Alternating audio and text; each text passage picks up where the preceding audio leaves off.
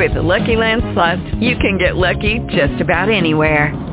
This is your captain speaking. We've got clear runway and the weather's fine, but we're just going to circle up here a while and get lucky. No, nothing like that. It's just these cash prizes add up quick. So I suggest you sit back, keep your tray table upright, and start getting lucky. Play for free at LuckyLandSlots.com. Are you feeling lucky? No purchase necessary. Void where prohibited by law. 18 plus terms and conditions apply. See website for details.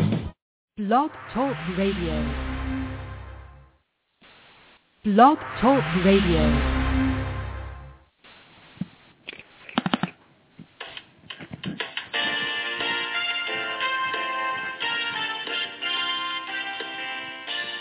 Good evening and welcome to the Coffee Clash. The Coffee Clash and Special Needs Talk Radio Network feature outstanding programming for the special needs community. Our team of hosts provide educational interviews. Our shows are not designed to provide listeners with specific or personal medical, legal, or professional service or advice. Parents of children with health issues should always consult their healthcare provider for medical advice, medications, or treatment. Any show discussing rights and law for special needs children and special education are presented as general information and not legal advice. Special Needs Coffee Clash Limited does not promote any host or guest's individual practice, programs, treatments, or products. We thank you for joining us and are proud to provide excellence in broadcasting for the special needs community. And now, on to the interview. Good evening and welcome to the Coffee Clash. This is Marianne Russo. Tonight we have a really special show for you. We're going to be discussing a topic that is very near and dear to my heart, a disorder that my daughter has. I've spoken about many times on the show. And we're featuring a film that is being made that is really going to change lives. The film is Canary in a Coal Mine, and it follows the lives of several really remarkable people living with Myalgic Encephalomyelitis. It's a very mysterious and devastating disease. These people are forced to leave their jobs that they've loved, their dreams of what they thought their future would be. It puts a strain on their lives, their relationships, really every aspect of their lives. And what it really is about is the human consequence of a medical system that is ill-equipped to treat an illness that challenges its every assumption, the danger of ignorance and the power of a name. It's the story of a community of millions that to most of the world are invisible. And we have several guests. We have Jennifer Bray, who's going to be on later. She is the director and producer of this film. We have a remarkable woman from the United Kingdom, Jessica Taylor. She's going to be joining us in a little while. But right now, we are honored to be starting off with Dr. Derek Enlander. Dr. Enlander is considered one of the most renowned experts on fibromyalgia, chronic fatigue syndrome, and ME in the world. He has a fibromyalgia chronic fatigue center in Manhattan. He was the physician-in-waiting to the British royal family during their visits here to New York. And he is on the faculty of Mount Sinai Medical School and is an attending physician at Mount Sinai Medical Center. As I said, we're honored to have you on the show, Dr. Enlander. It's my honor, indeed. I will never forget, on a personal note, the first time I brought my daughter to see you. She had been suffering terribly for many years and was either dismissed or passed along by all of the specialists, the dozens that we'd seen. And after you looked at her history, you looked at her blood work, you looked at her brain scans, you said something that changed the course of her journey.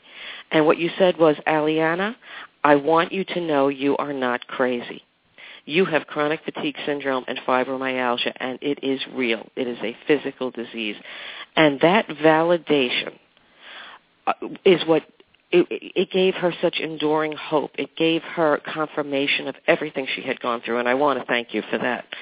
I'm sure that you hear that from many patients that come to see you. I remember Adriana very well. I remember actually examining her, and I remember actually going through copious notes.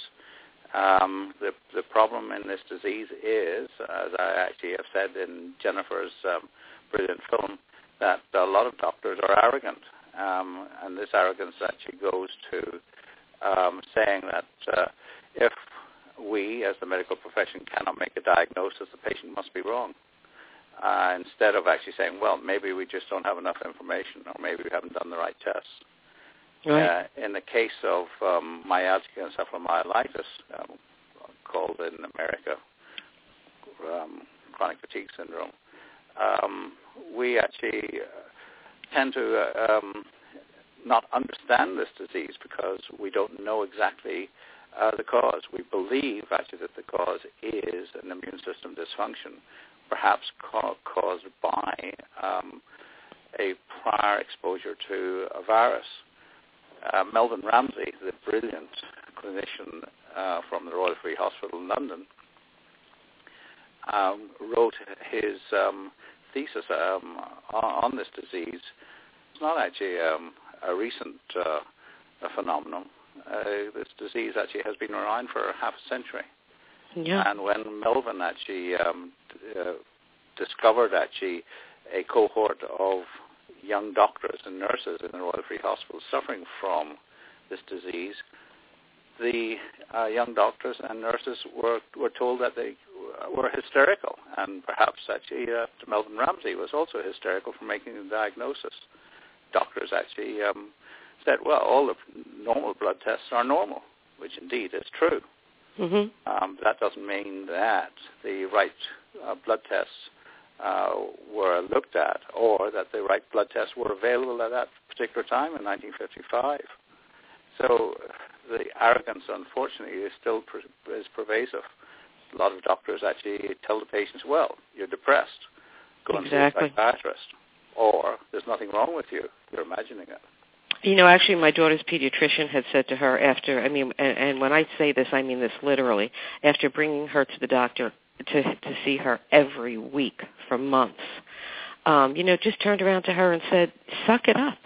You're 13 years old. Go out with your friends, start having fun, and stop complaining to your mother. And it was the most disturbing thing that somebody could say to someone that's suffering like this. But, I want to go into with you exactly what this is, chronic fatigue syndrome and myalgic encephalomyelitis. Are they the same disorder and just used interchangeably? And are there subgroups within this umbrella of chronic fatigue syndrome? And how would a doctor make a diagnosis? We're treading on actually thin ice. There are people actually who think that ME, myalgic encephalomyelitis, and CFS, chronic fatigue syndrome, are two separate and distinct problems. That may well be that there are actually variations in this disease. There are variations in many diseases. There are variations in, well, let me take something completely non-connected. Let me take a condition called tuberculosis of the lung. Tuberculosis of the lung actually can be a devastating lethal disease, and yet there can be actually patients who have a relatively light infection and actually carry on what we might term a normal life. So there are variations in tuberculosis. There may well be also variations in this disease. As we well know, Jennifer actually, who made the film, is more or less bedridden by this disease, and yet we have other patients who are affected by this disease but can actually perform somewhat in their education or in their career.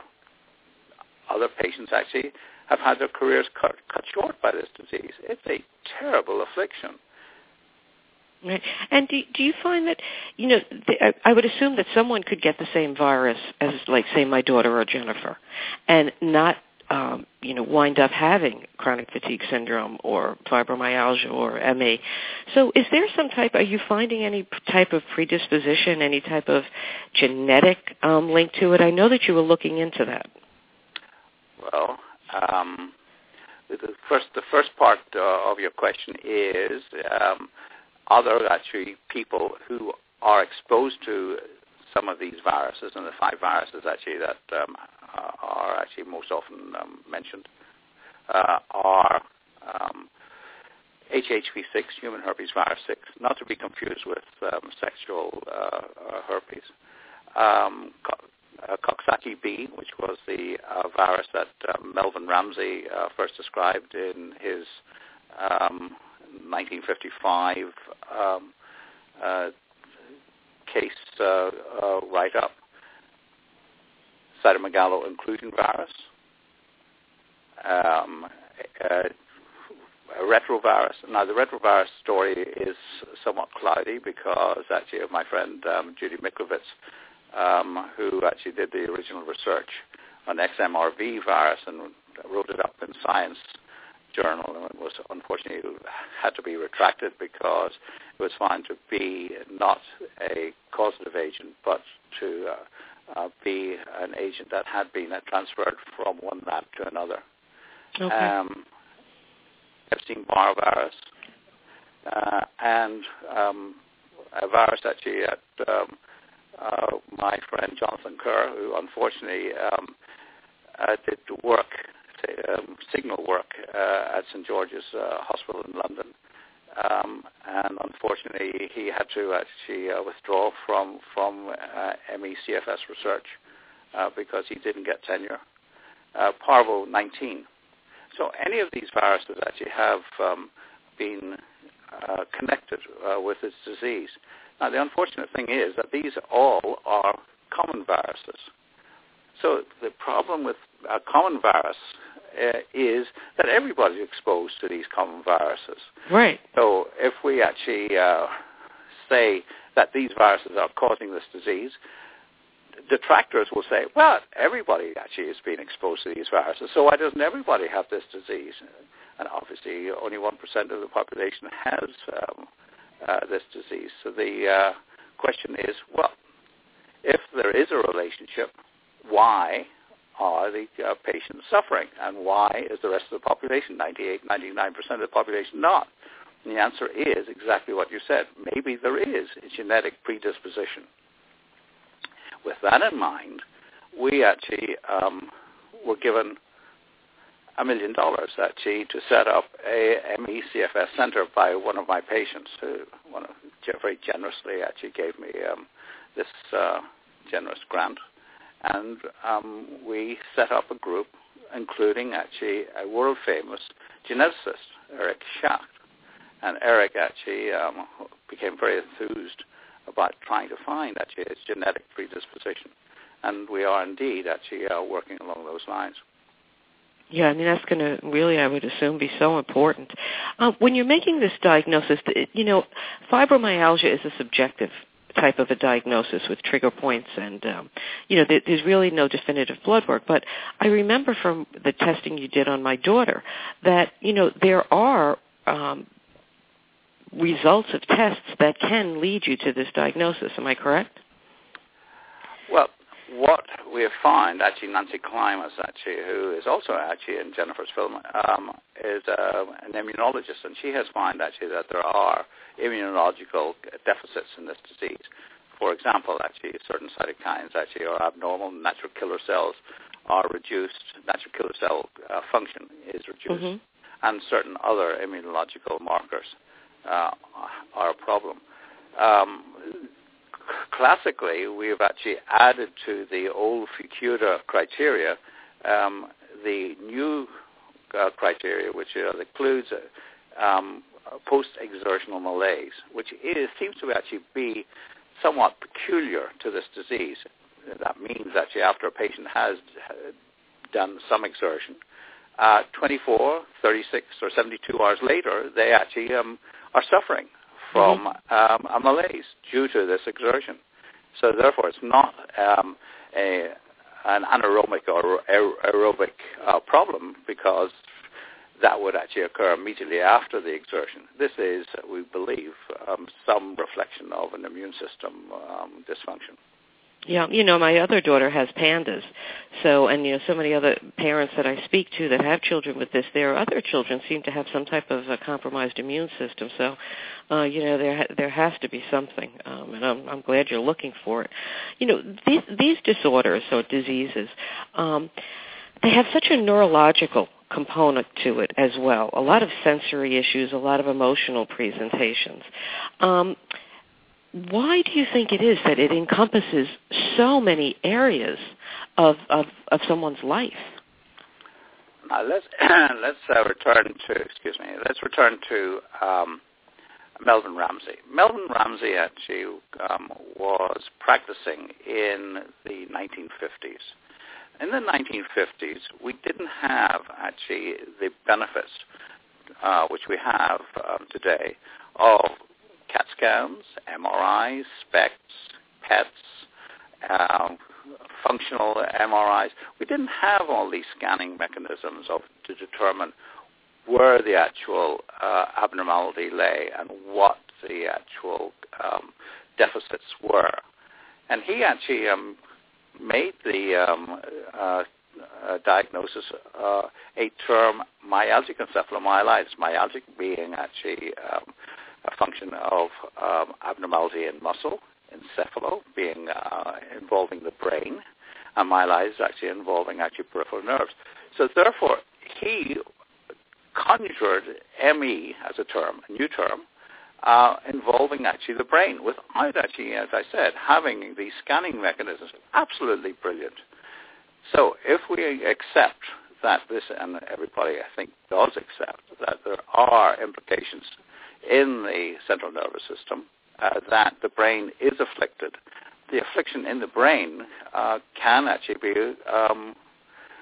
universal throughout the body, because the right. brain is obviously encompassing many functional problems. And you use multiple approaches, which I was very impressed with. You use a lot of different approaches for your patients. So can you tell us what you're doing and why you're doing them? Well,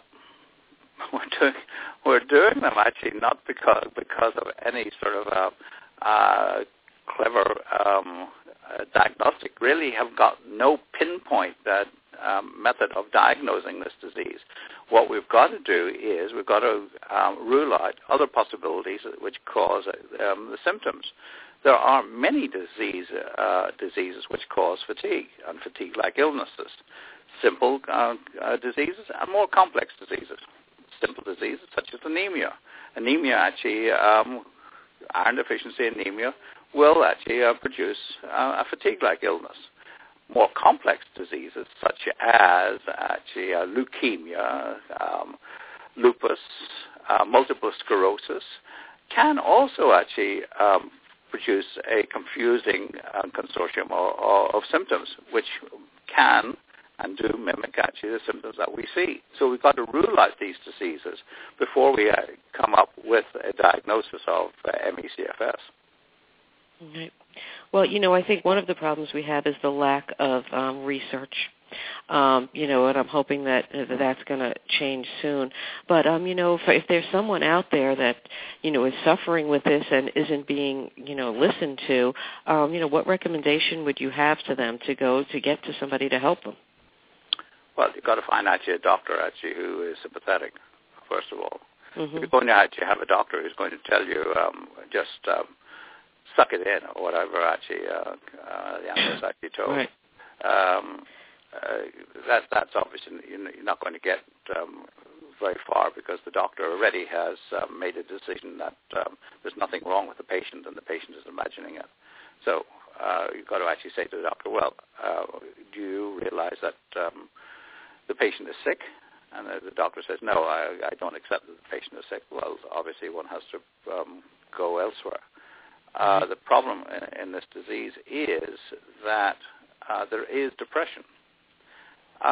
There's depression in lots of chronic diseases. There's depression in cancer. A patient actually has cancer. They're depressed. They're suffering from a disease actually, which is going to afflict their life or has afflicted their life, and there's a long sort of road ahead of them. They're depressed because they're not able to do the things that they want to do and that they used to be able to do.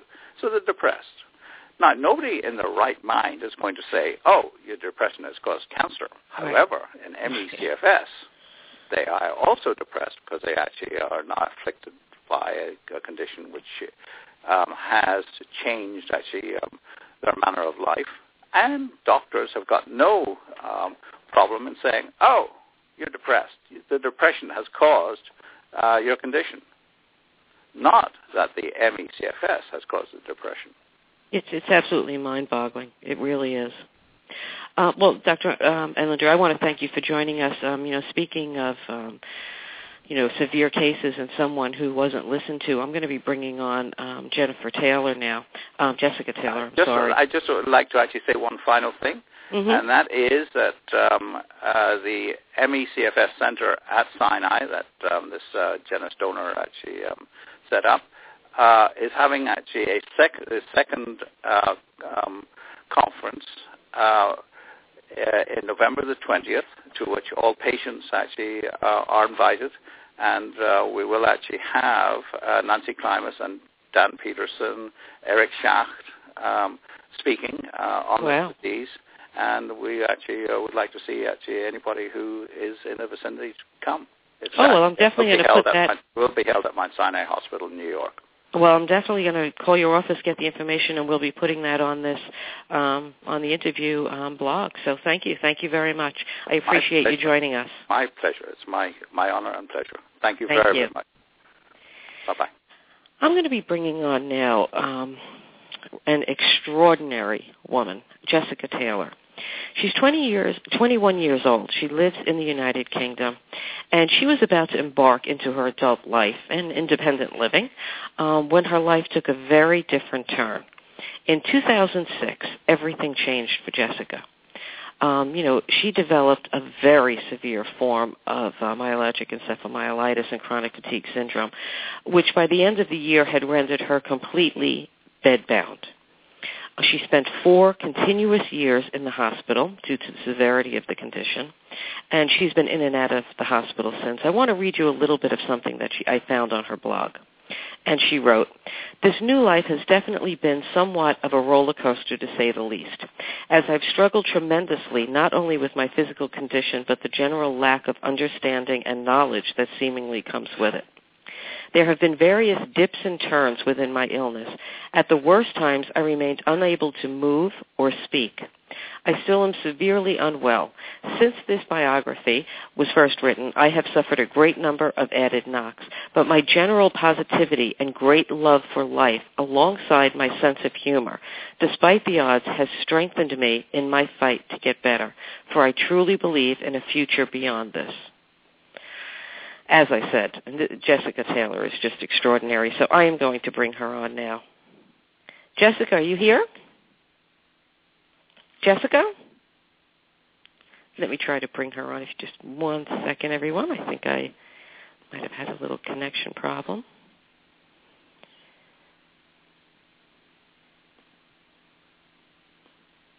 I am going to try to bring her back on, if everybody can just be patient for 1 second. International calling with Blog Talk Radio isn't always so easy, but I'll bring her right back on. Hi there. Hi, Jessica. I'm sorry we lost you there for a second. It's Marianne. We're on the air, and I just, I don't know if you heard, I was reading a little bit from your blog and telling them a little bit about you, but now I want you to really just speak to the listeners, and, if you like, I'd like you to just start off by talking about, you have an extremely severe case of ME. So can you tell us how it started and how old you were when it started? We're having a technical problem with the Skype with Jessica. I'm going to bring her back on. I'm going to have Chuck try to straighten that out. But right now I'm going to bring on Jennifer. Hi, Jennifer. How are you? Hi, Jennifer. I'm sorry, we're having some technical problems with the international call. How are you? No problem at all. I'm great. How are you doing, Marianne? I'm good. Well, we're going to get Jessica back on and hear her story, but you are unbelievable. I met you the other night. You are the producer and the director of this film, Canary in a Coal Mine. And I just wanted to let the audience know who you are. You were a doctoral student in the Department of Government at Harvard University. You are now on medical leave. And prior to that, you were a print journalist in Beijing, East Africa. And you've earned your AB in politics from Princeton University. And your story is just unbelievable. You were signing a check at a restaurant when you found that you could not write your own name. And this was months before your wedding. You became progressively more ill, losing the ability to even sit in a wheelchair. I mean, this is devastating. Tell us a little bit about how this happened. Because, I think that nobody, like you say in the trailer, it is so crazy, this disorder, that nobody could believe it. Yeah, well, I didn't believe it either as it was happening to me. It was a little bit unbelievable. Basically what happened is a year before, so the check in the restaurant moment was my first neurological symptom. But a year before that, I had come down with the worst fever of my life. My temperature was like 104.7 degrees, and it held for 5 days until it went down to 102. And I had a 10-day fever, which has never happened in my life. Right. And after the fever, I became extremely dizzy and, had to sort of hug the wall to make it to the bathroom. And I had to lay in bed, and I couldn't leave my house for, I think, about 2 weeks. And I went to the doctor and was examined, and they said, oh, you have an inner ear infection, was their conclusion, and sent me home and said I would be better in a few days. And then a few weeks later, I had a sore throat, and then that lasted for 2 days, and then once that was over, I was dizzy again. And this kept happening. These sort of, whether my illness lasted for a few days or for a week, once the sort of normal sinus infection, sore throat was over, I would have like this extreme dizziness. And for the first year, I kept going to my doctor, and I kept saying, I think there's something wrong with my immune system. And he said, oh, that's impossible. If there was something wrong with your immune system, it would have been wrong since you were a child. And every possible explanation that I would give to him of, like, I think something is wrong, here's what I'm seeing, and there's a pattern, he kept ignoring, because the pattern was there, but it wasn't the pattern that he had been trained to see in medical school. And so, I had stretches of time when I was actually completely well during the first year, and then I was at this restaurant, and the check came, and I couldn't find my name, and it was a bizarre experience if you never had it before, and I'm kind of used to it now, but I was looking at the check, I was thinking of my name, I was imagining myself drawing gold that is, a part of the first letter J, and I could not move my hand. And it took me a while to realize that I had actually just lost the ability to draw curves, and I could not write, J's or C's or, the second part of the letter D, and this sort of progressed into what I was diagnosed at the ER with, which was a, complex migraine or an atypical migraine. And so to make a long story short, I finally ended up at a neurologist, and he sort of said, okay, well, maybe you're having epileptic episodes. Maybe you're a migraineur who's just sort of come into her own. And he ruled those out, and the third option was that I had conversion disorder, which he explained to me as a sort of, physical symptoms that felt very real, but that were being produced by some unconscious, stress or repressed trauma. And I thought, that is such a strange explanation, but, I was, doing a master's in stats, and I was sort of being trained in scientific thinking, and so I thought, okay, I don't want to reject this hypothesis out of hand. Let me compare it to sort of the data that I have and sort of think about it for a while. And so, I asked him, was the sinus infection that I had last year, after which I was dizzy for 3 weeks, and for which I took antibiotics, was that psychosomatic? Is the pain that I'm feeling right now in my leg psychosomatic? And he said yes. So I walked home with my husband, from the medical clinic and back to my house, and I was at a mile and, kind of meditating on the psychosomatic pain in my legs. And when I got home, I just collapsed, and my brain and my spinal cord were burning. And right. I don't mean I had a fever. I mean, it was, I had never been aware that I had a spinal cord until this day. It was the strangest feeling, and it was excruciatingly painful. I couldn't walk. I could not move. When I would walk, I could not move one foot in front of the other more than about an inch apart, because I just had lost all mobility. And so, and from that time, I mean, I basically never been as well as I was the day that I was in the office and it was diagnosed with conversion disorder.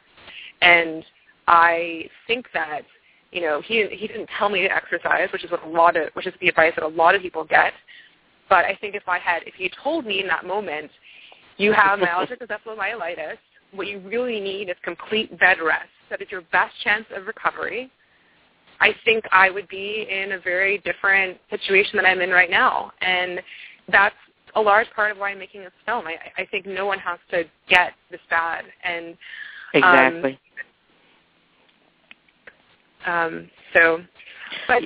I mean, that's one of the, you go with my daughter. I brought her to, I'm not even going to mention who, but one of the best palliative care doctors who's supposed to specialize in this in teens, and they wanted her to do a boot camp, aerobics every day. And I left there saying, are these people out of their minds? She can't walk. Did you see her? We had to practically carry her in the door. They don't get it. And I'm glad we didn't listen, because I hear so many horror stories like yours. But as you said, you're passionate about this, making this film. I'm passionate about getting the word out about this film. But one of the ways that this started, and we're going to go a little bit more into, really what your life is now. Why don't we do that first? Why don't you tell us a little bit about your life before you got ill and the impact that, when everything changed? I'm sorry, so sort of what my life was like before I became ill? Yeah. Yeah, well, I guess that's a little bit what you were saying. I mean, I was a very, I always hesitate to say this because there are these sort of stereotypes. This is how you know that the world is wrong. Like the two most predominant stereotypes of people who get this is that they are hard-driving overachievers and that they are people who are inordinately lazy, you can't get it together. Right? And I'm not sure how both can be true. But I was a very ambitious person, and I think I always dreamed of doing something with my life that would be meaningful and useful to others. And I didn't even really know what that meant, but I just had this belief that that was what I was supposed to do, because I had a hard life when I was a kid, and I have been incredibly lucky in my life, and I wanted to sort of share that in some way. And so I decided that I wanted to be a writer, and I wanted to be a journalist, and I traveled the world. I was in Beijing for a few years, although I kept getting called to other places. So sort of Beijing was my home base, and I spent some time in India and in East Africa, and I actually wonder what role that played in predisposing me to this. And as much as I had the sort of, I breathed the fiberglass and the sort of toxic chemicals and all of that crap in the air in Beijing, and I was exposed to all kinds of microbes, because I just traveled everywhere, and I ate everything, and I did everything, and I lived life to the fullest. And when I came back to the U.S., I went to school at Harvard, and so I was in Boston, and there were some signs of some I knew that I found that I was gluten intolerant, and I started taking care of myself better, or trying to. But I think that by the time I was hit with this virus, I probably wasn't in the best physical health.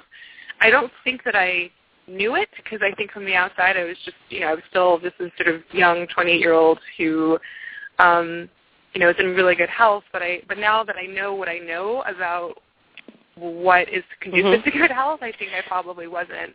Right. in terms of my life now, I mean, it was a real shock. I think, it's the sort of thing where you have no idea what's going on with you. Your doctors, the ones that you're seeing, including the specialists, have no idea what's happening. And so I think at first I didn't know how long run this would be. Mm-hmm. I just knew that it was serious. Right.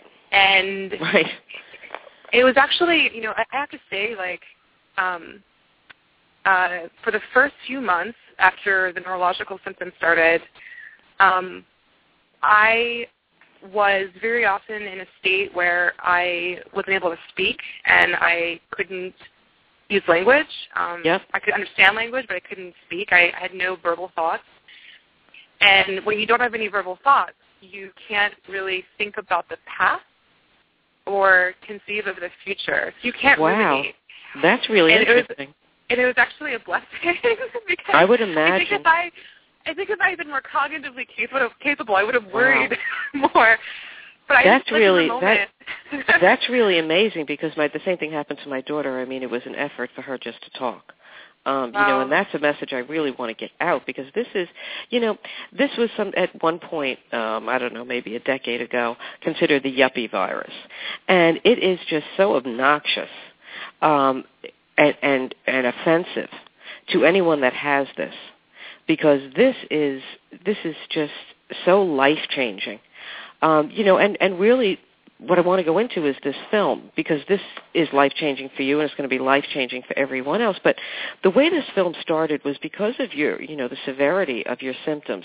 You started keeping a video diary because you said you lost the ability to write. So what was it that caused you to lose the ability to write? Was it that it prohibited you from physically writing, cramping? Was it the brain fog that comes with it, word retrieval? I know word retrieval is a big problem. The exhaustion? What prompted you to start doing a video diary? Yeah, that's a really interesting question because as I was thinking about it, it's like, well, actually, all of the above, depending on the day. Right.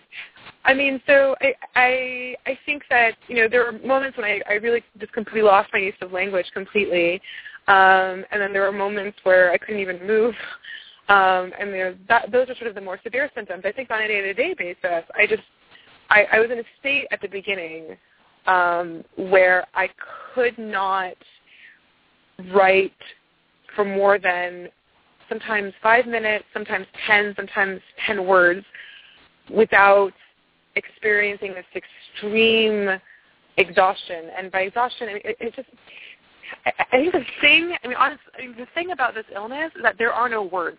Like we use these words, I'm exhausted, I'm fatigued, I'm to describe, which describe normal healthy experiences to this illness. Every symptom I've experienced, I've never experienced before in my life. It feels completely different, and because most other people don't experience them, there are no common words that we can use to describe them. And I think that's a lot of the failing, which is part of the reason why I think images can be so powerful. But what would happen, and back to your question, what would happen was that I would just be typing a little bit on my computer, trying to write a really simple email, and all of a sudden I would not be able to continue. I would feel, what I kind of think is sort of, an inflammatory response starting in my body because I was typing too much, because I was thinking too hard. I mean, that's how depleted I was of all of my resources. And when things got a little bit better, I could type for longer, but then I would look back at what I was writing, and it would be, I would think that I had written something cogent, and I would switch words that didn't even sound alike. They'd be completely unrelated to each other.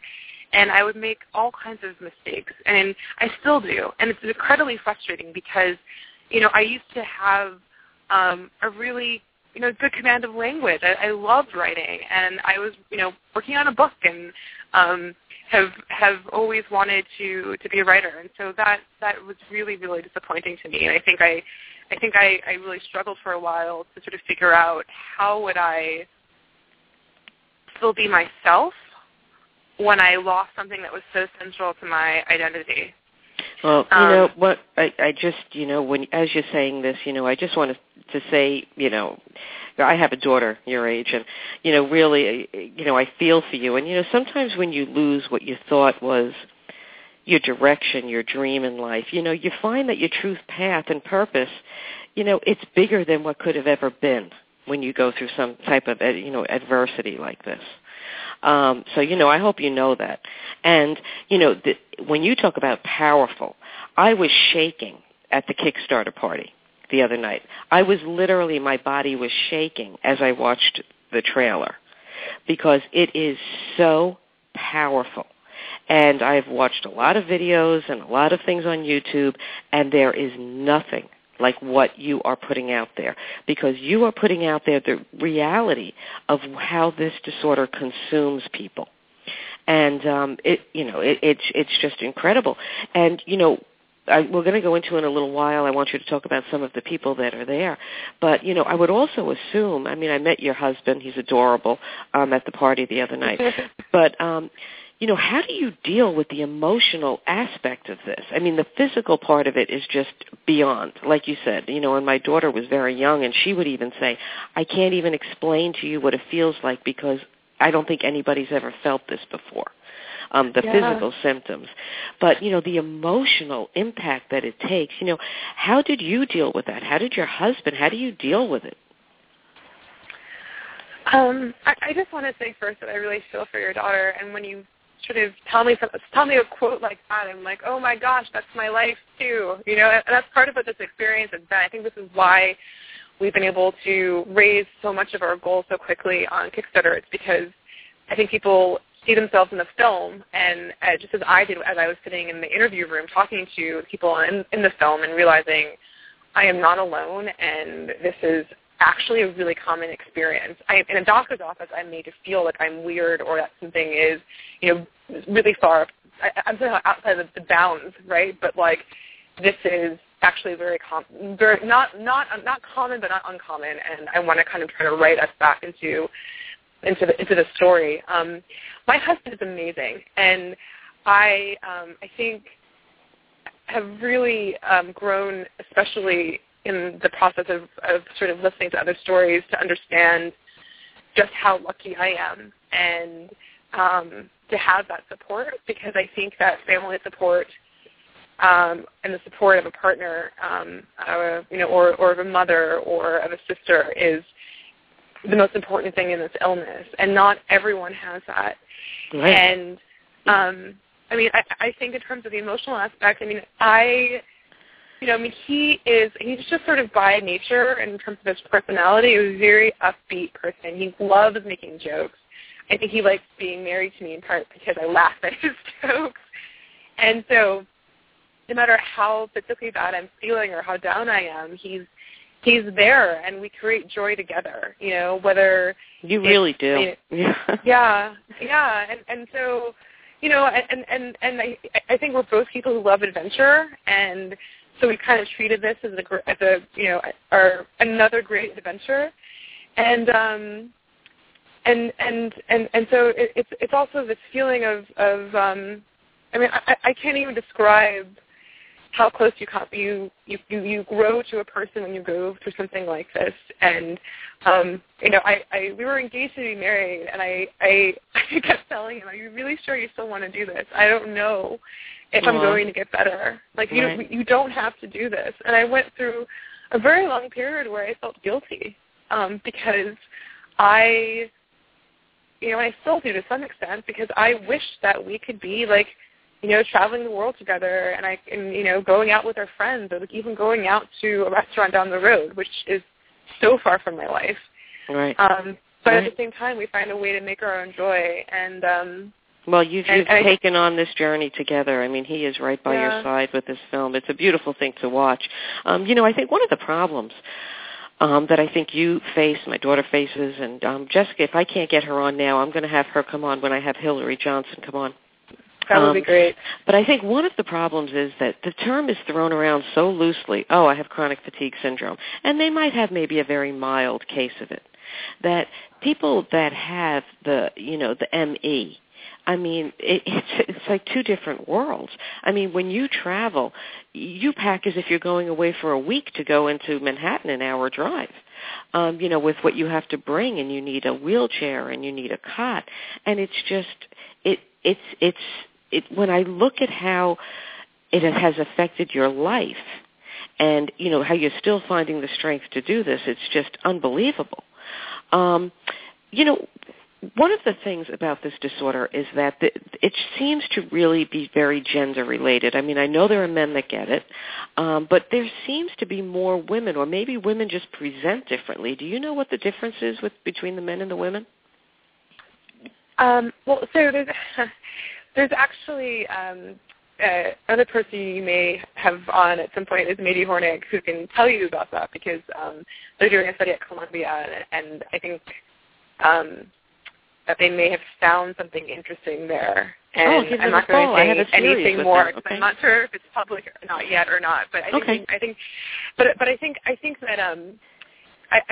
that there are definitely these really deep gender differences, and I think that it would be very interesting, not just for this illness, but for a wide range of autoimmune or illnesses of immune dysfunction, where you have this sort of, the sort of 80-20 or 75-25 spread, women-men, that you find in ME is, I think, the same as you find in MS, and it's the same as in a number of other diseases that disproportionately affect women. And so I don't know that angle has been exploited enough in terms of research. I've also been a little bit perplexed that this hasn't been more, and not to exclude the men at all, but why this hasn't been more of a women's health issue or a women's rights issue. Absolutely. As much as my perception is that women's health advocacy groups tend to take a very literal interpretation of what women's health means. So it's about, like, breasts and ovaries, which are really important, as we all know, but what makes women different from men is a lot more than the sort of very obvious anatomical differences. And, our immune systems are different, right? Because we have to be able to have children. We have to be able to silence or suppress certain aspects of our immunity or alter it in order to be able to carry a child to term and not attack the fetus. And so this is not remotely my area of expertise, but it's a question that I have. It's something that I do wonder about. In terms of severity thing, for me, I don't think that everyone who is diagnosed with CFS has ME in the sort of Ramsey sense of the word. And the reason is just because the diagnostic criteria are super broad, the ones that we use now and the one that the CDC recommends. It's super broad, and it actually does not include some of the hallmark symptoms. Like the PCUDA definition does not talk about these really severe neurological symptoms that I was having. Yeah, the sensory or the symptoms are horrendous. Ones, and the sound sensitivity and the light sensitivity and the sort of overstimulation. And so when you present with those symptoms, people say, "Oh, okay, well that's not chronic fatigue syndrome, or you're kind of just crazy." And then when you don't present with those symptoms, I think there are a lot of people who may have other conditions that are kind of lumped in. And I also think a lot of doctors who aren't really trained in understanding what this is and recognizing it use the name as a shorthand. So you might have like a sleep-wake disorder and be very tired, and that's chronic fatigue. And so it's really kind of a big mess. When I say ME, I'm not really talking about severity. I am showing a lot of, the more severe cases, and I'm not even really exactly sure why. I think I just find the stories very compelling and important to show. Well, because I think it's important that you do that. And the film is progressing, and I'm sure you'll have other people that. But I just wanted to say really quickly that the difference between ME and CFS is not severity. Even in these sort of historical outbreaks, you would have people who would get ME, and some people would recover. Some people would be less severely affected. And so it's not about severity. It's about trying to have a very clear definition and theory of what this is. And so actually, as Dr. Enlander was saying before, use the right tests and know how to apply them. Exactly. And, part of it also is, if you look at, like, my daughter, my oldest daughter actually had chronic fatigue syndrome, mild chronic fatigue syndrome after mono. And I remember going to different doctors, and one of them said, sometimes there's like a 5-year period, and, sometimes you start to see improvement when people get it very young. And she did. And, what I see with my daughter is that she was so sick. I mean, she couldn't pick up her head to drink. I'd have to, give her, I'm only getting nauseous when I'm thinking about it, a drink with a straw. I mean, that's how sick she was. And I think that the reason she's getting better is because the chronic fatigue portion of it is getting better. The fibromyalgia is still very bad. But the chronic fatigue, it just sort of eats at your body. It's horrendous, and I think it's important that you show the whole spectrum of what's going on. When Hillary Johnson I spoke to at the party, and she was saying, people don't understand that kids can get this, teens can get this. And the good news is they're finding that kids that get it seem to have more of a chance of having improvement than others that get it when they're in their 20s or 30s. But it's still devastating. But I want to start talking about the film and Kieran. Tell us a little bit about Kieran, who she is, and, how she got involved in this film, Canary in a Coal Mine. So Kieran Tatanovas is our lovely creative producer, and she, basically I was, as I was sort of coming up with this idea to do a film, which I knew that I needed to sort of enlist someone from the beginning. I wanted to do a Kickstarter campaign that would raise enough money to fund our film, and I thought, in order to do that, we really need to show people something that's of very high quality, where we've really gone out and interviewed people and kind of given some, a kind of sampling of, like, here's what we could do if we could go all the way and do a 90-minute film. And so I wanted to find someone really good, and I was looking everywhere, and I have no background in film, and I have no sort of networks, and so I just posted this email on the Princeton Alumni Network, and she responded. And we chatted, and I think she was maybe the only person who responded, so I got really lucky. And it was this funny thing where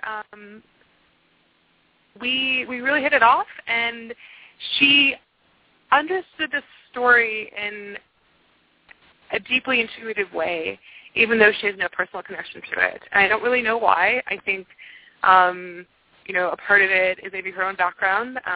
She's a rather cosmopolitan person, I think, sort of understands sort of how to see through the craft. And she's just been wonderful, and she's passionate. Talented eye. She's very, very passionate about it. Very. And this isn't a documentary. This is more of a narrative film. And the people you feature are truly remarkable, as the experts that you weave in, are just incredible. So tell us a little bit about some of the experts. You've mentioned their names before, but, let the listeners know what they're in for with this film, with the experts. And then tell us about Howard. He's incredible. I'm hoping to have him on because I'm going to be doing a series for your film where I'm going to be interviewing a couple of the people that you have on and a couple of the experts. So tell us a little about Howard and Mary and Lisa. Sure, no problem. Just to clarify, the documentary versus narrative, basically we're trying to do creative nonfiction, sort of in the literary equivalent, sort of to tell stories about truth and hopefully in a way to kind of move people. So we have a really good group of people that we've interviewed so far. So we've interviewed Dr. Enlander. We've interviewed Nancy Klimas, who is an immunologist in Florida. We've interviewed Mady Hornig. We have a lot of other people on our wish list. So we really do want to get a wide range of voices of experts who may not necessarily agree with each other on everything, which is, what science is about. It's messy, and there are debates. We are also sort of interviewing a number of patients. Howard Bloom is a polymath, and he is irrepressible. He's someone who, he has just a huge personality, and he's someone who is, I don't think there are people who can be both into quantum physics and rock stars in a single lifetime and kind of pull it off. So he's wonderful. And he was bedridden for 15 years, 5 of which he could not speak. And today he, like, as he will say to, anyone, like, I can do 490 push-ups. And, I mean, that's a great story to ask him about how he got from being in that place where I plan on it. And I plan on talking about him growing up, too, because that man is, I have a show on my network about genius, about giftedness. And if there is anyone that fits that category, it is Howard. Yes. No, for sure. And a very generous person. So we have him. We have... We've done some filming with a woman, Lisa, in Toronto. We weren't able to interview her, unfortunately, remotely because she can't really speak.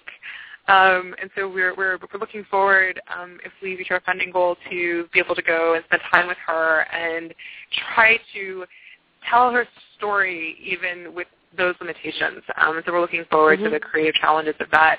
We're also interviewing Jessica, who is amazing. She will tell her own story when she's on, but I think what really I found really compelling about her story was, what you talked about a little bit earlier, about how something really awful happens to you, and it actually leads you into finding, a new path or a greater mission. And she's been running this amazing charity called Share a Star from her bed, along with her father, where they raise money and help to sort of give support to children who are dealing with rare or terminal diseases. And so this idea of a woman who can't leave her own bed, helping and giving in that way is just remarkable. But I think it's very natural. When you don't have a lot to give, you want to give that much more in a way because you understand. So I think you find a purpose. You absolutely find a purpose, in these things. I mean, I see my daughter's only 17 now, and, I see how different she is now from the other kids her age. It just changes you. But you feel... Go ahead. Well, I just wanted to say that I am so much more grateful for every single living, breathing moment of my life. I am hyper aware because there's not a single moment that I do not feel sick. I feel sick constantly. Yep. And I'm hyper aware of my body in a way that I never was in my life. My mother used to always say, stay in your body, be aware of your body. I was a mind. I was running around the world to sort of detach my body. And I wish and I hope that through this film we can not only educate people and show the world what the disease looks like, but also bring back some of those lessons that I think we've all learned from being in that place. Because I wish it were possible to see what that is without having to go through this. And it shows. I mean, to me, when I left, because like I said, I was shaking when I watched the documentary, and I think that it's powerful because it shows you really, truly what it is and how it affects someone's life. But really, the messages of hope and the anger in these people, which they deserve to be angry, is just incredible because they've turned that anger and that hopelessness into something so empowering. And from what I've done on my show, I mean, I do all types of disorders and illnesses for children and teens. But what I found was that whether I was talking about Down syndrome, cerebral palsy, or cancer, the emotions were universal. And that's one thing that you say about this film, that you feel it's a universal story. Well, I did not at first. When this first started happening to me, it felt incredibly individual and like I was having this really idiosyncratic experience that was sort of crazy and outside of normal human life. And then as I started learning more about my illness, I found this really large community of other people living with ME, and that was wonderful. As I started sharing more and more about what I was going through, I started, finding people, old friends who kind of came out of the woodwork with various cases of being misdiagnosed or poorly treated by doctors. Or I have a friend, Eva Hagberg, who has donated some books to the campaign, and she was treated for anxiety for years because she was busy, until doctors found that she actually had some type of growth in her brain. So it's you start to realize that it's not just about ME, that there are a lot, many sort of broader issues here surrounding chronic illness, how we treat people with chronic illness, how chronic illness affects women in different ways than it affects men. And so I think that there's a universality among sort of people who've had this experience of being sick and being not believed, and really having to fight for themselves or go it on their own because of the way the medical system is structured today and the way that doctors are trained.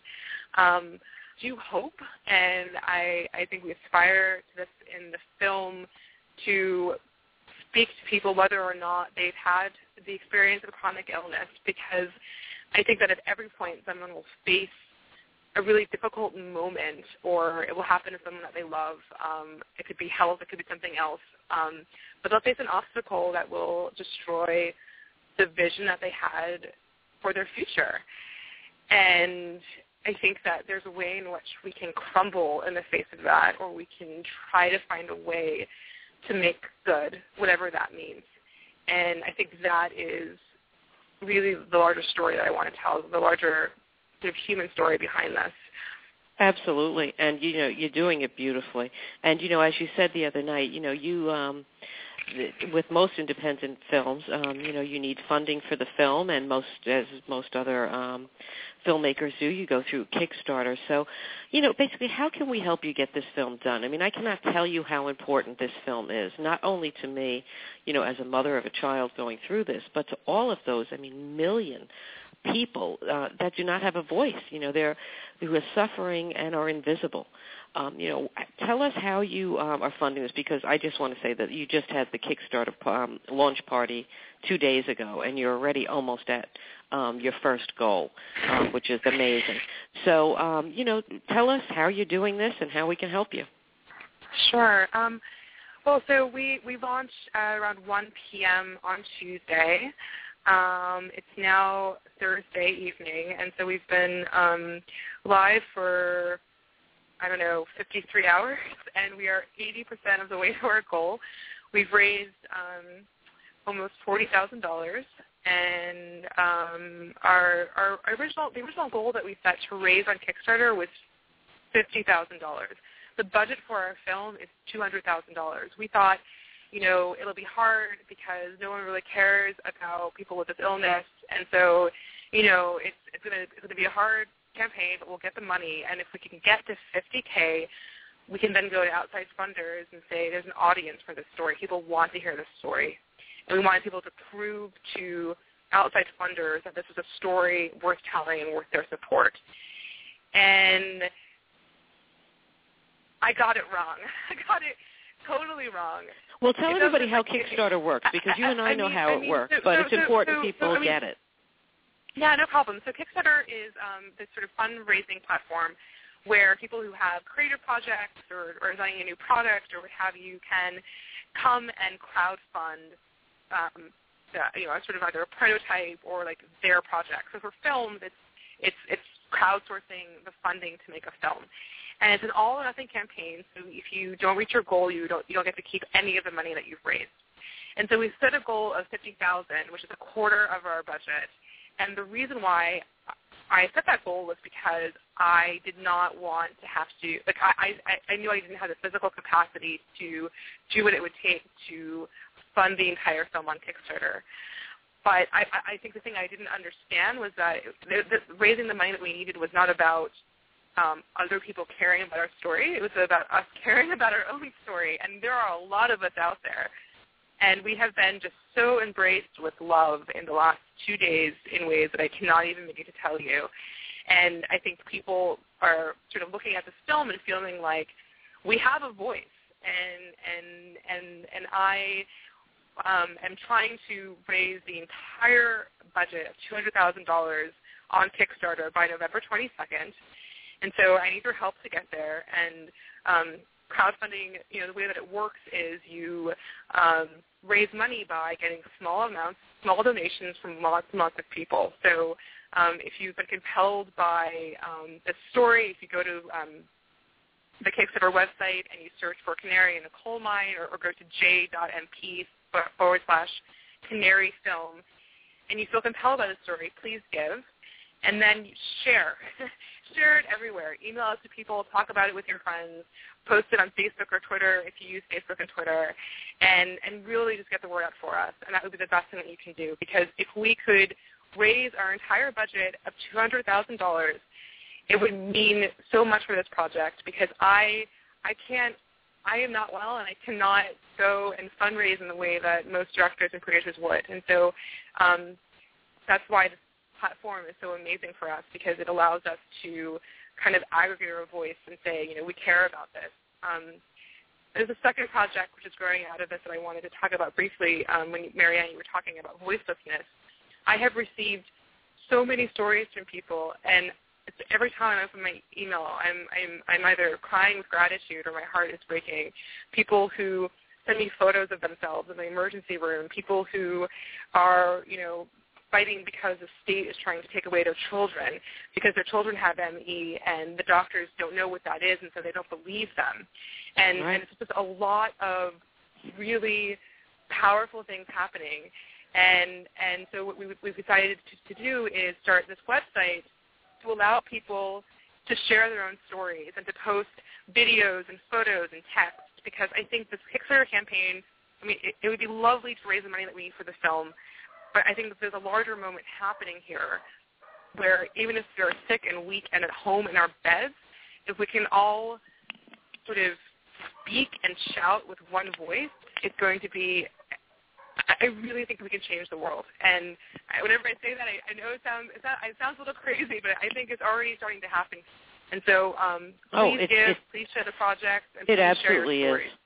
And I just want to just be clear to our listeners that, even though you did set the goal much lower than you needed for this film, and people are just responding like crazy, if you don't get the $50,000, you don't get to keep the $40,000. And by the way, I'm online right now watching, and in the past 10 minutes that you've been talking, you got 3 more donations. Which is awesome. I'm just watching the numbers roll here. But, keep in mind that if you feel for this film, if you think that you would like to contribute, and when you go on, if you go to Kickstarter, just type in Canary in a Coal Mine in the search, and it'll come up. And they've got some really cool packages where you can give $1, you can give, $400. They have different things that you can get, like signed photos and hoodies, and you can. Howard Bloom is even giving away a 10-minute one-on-one conversation. So there are a lot of great things to do. So please go to Kickstarter, type in Canary in a Coal Mine, and give what you can. And when we have this website up, we'll put it up. It's on our website at thecoffeeclatch.com. You can go to the blog, and everything is there. You can watch the trailer, which is incredible. You can go to the website, Canary in a Coal Mine. It's www.canaryinacoalminefilm.com. And you can watch the trailer there, and you can watch Jennifer and Kieran talk about the project. And, I'm just so thrilled to be even a little part of, helping you get this out. Thank you so much, Marianne, for all of your support. This has been wonderful. Well, it's great. And like I said, I apologize to Jessica Taylor, who we were trying to get on by Skype. I don't know what happened. But I'm going to be interviewing the author of Osler's Web, Hillary Johnson, and I'm going to be bringing Jessica on for that interview. And I hope to have a few more people and do a series on this amazing film. So the best of luck to you, Jennifer. Thank you so much. Have a lovely evening. You're welcome. As I end each show, you are your child's best advocate. If not you, then who? Become an informed, educated parent with us at The Coffee Clatch. You can find us at www.thecoffeeclatch.com. Have a great night, everyone.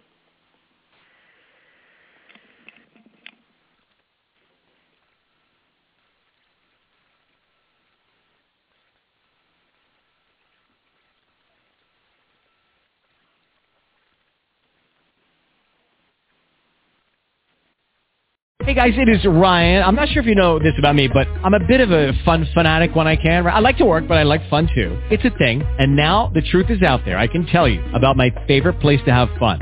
Chumba Casino. They have hundreds of social casino style games to choose from with new games released each week. You can play for free anytime, anywhere. And each day brings a new chance to collect daily bonuses. So join me in the fun. Sign up now at ChumbaCasino.com. No purchase necessary. VGW Group. Void where prohibited by law. See terms and conditions. 18+.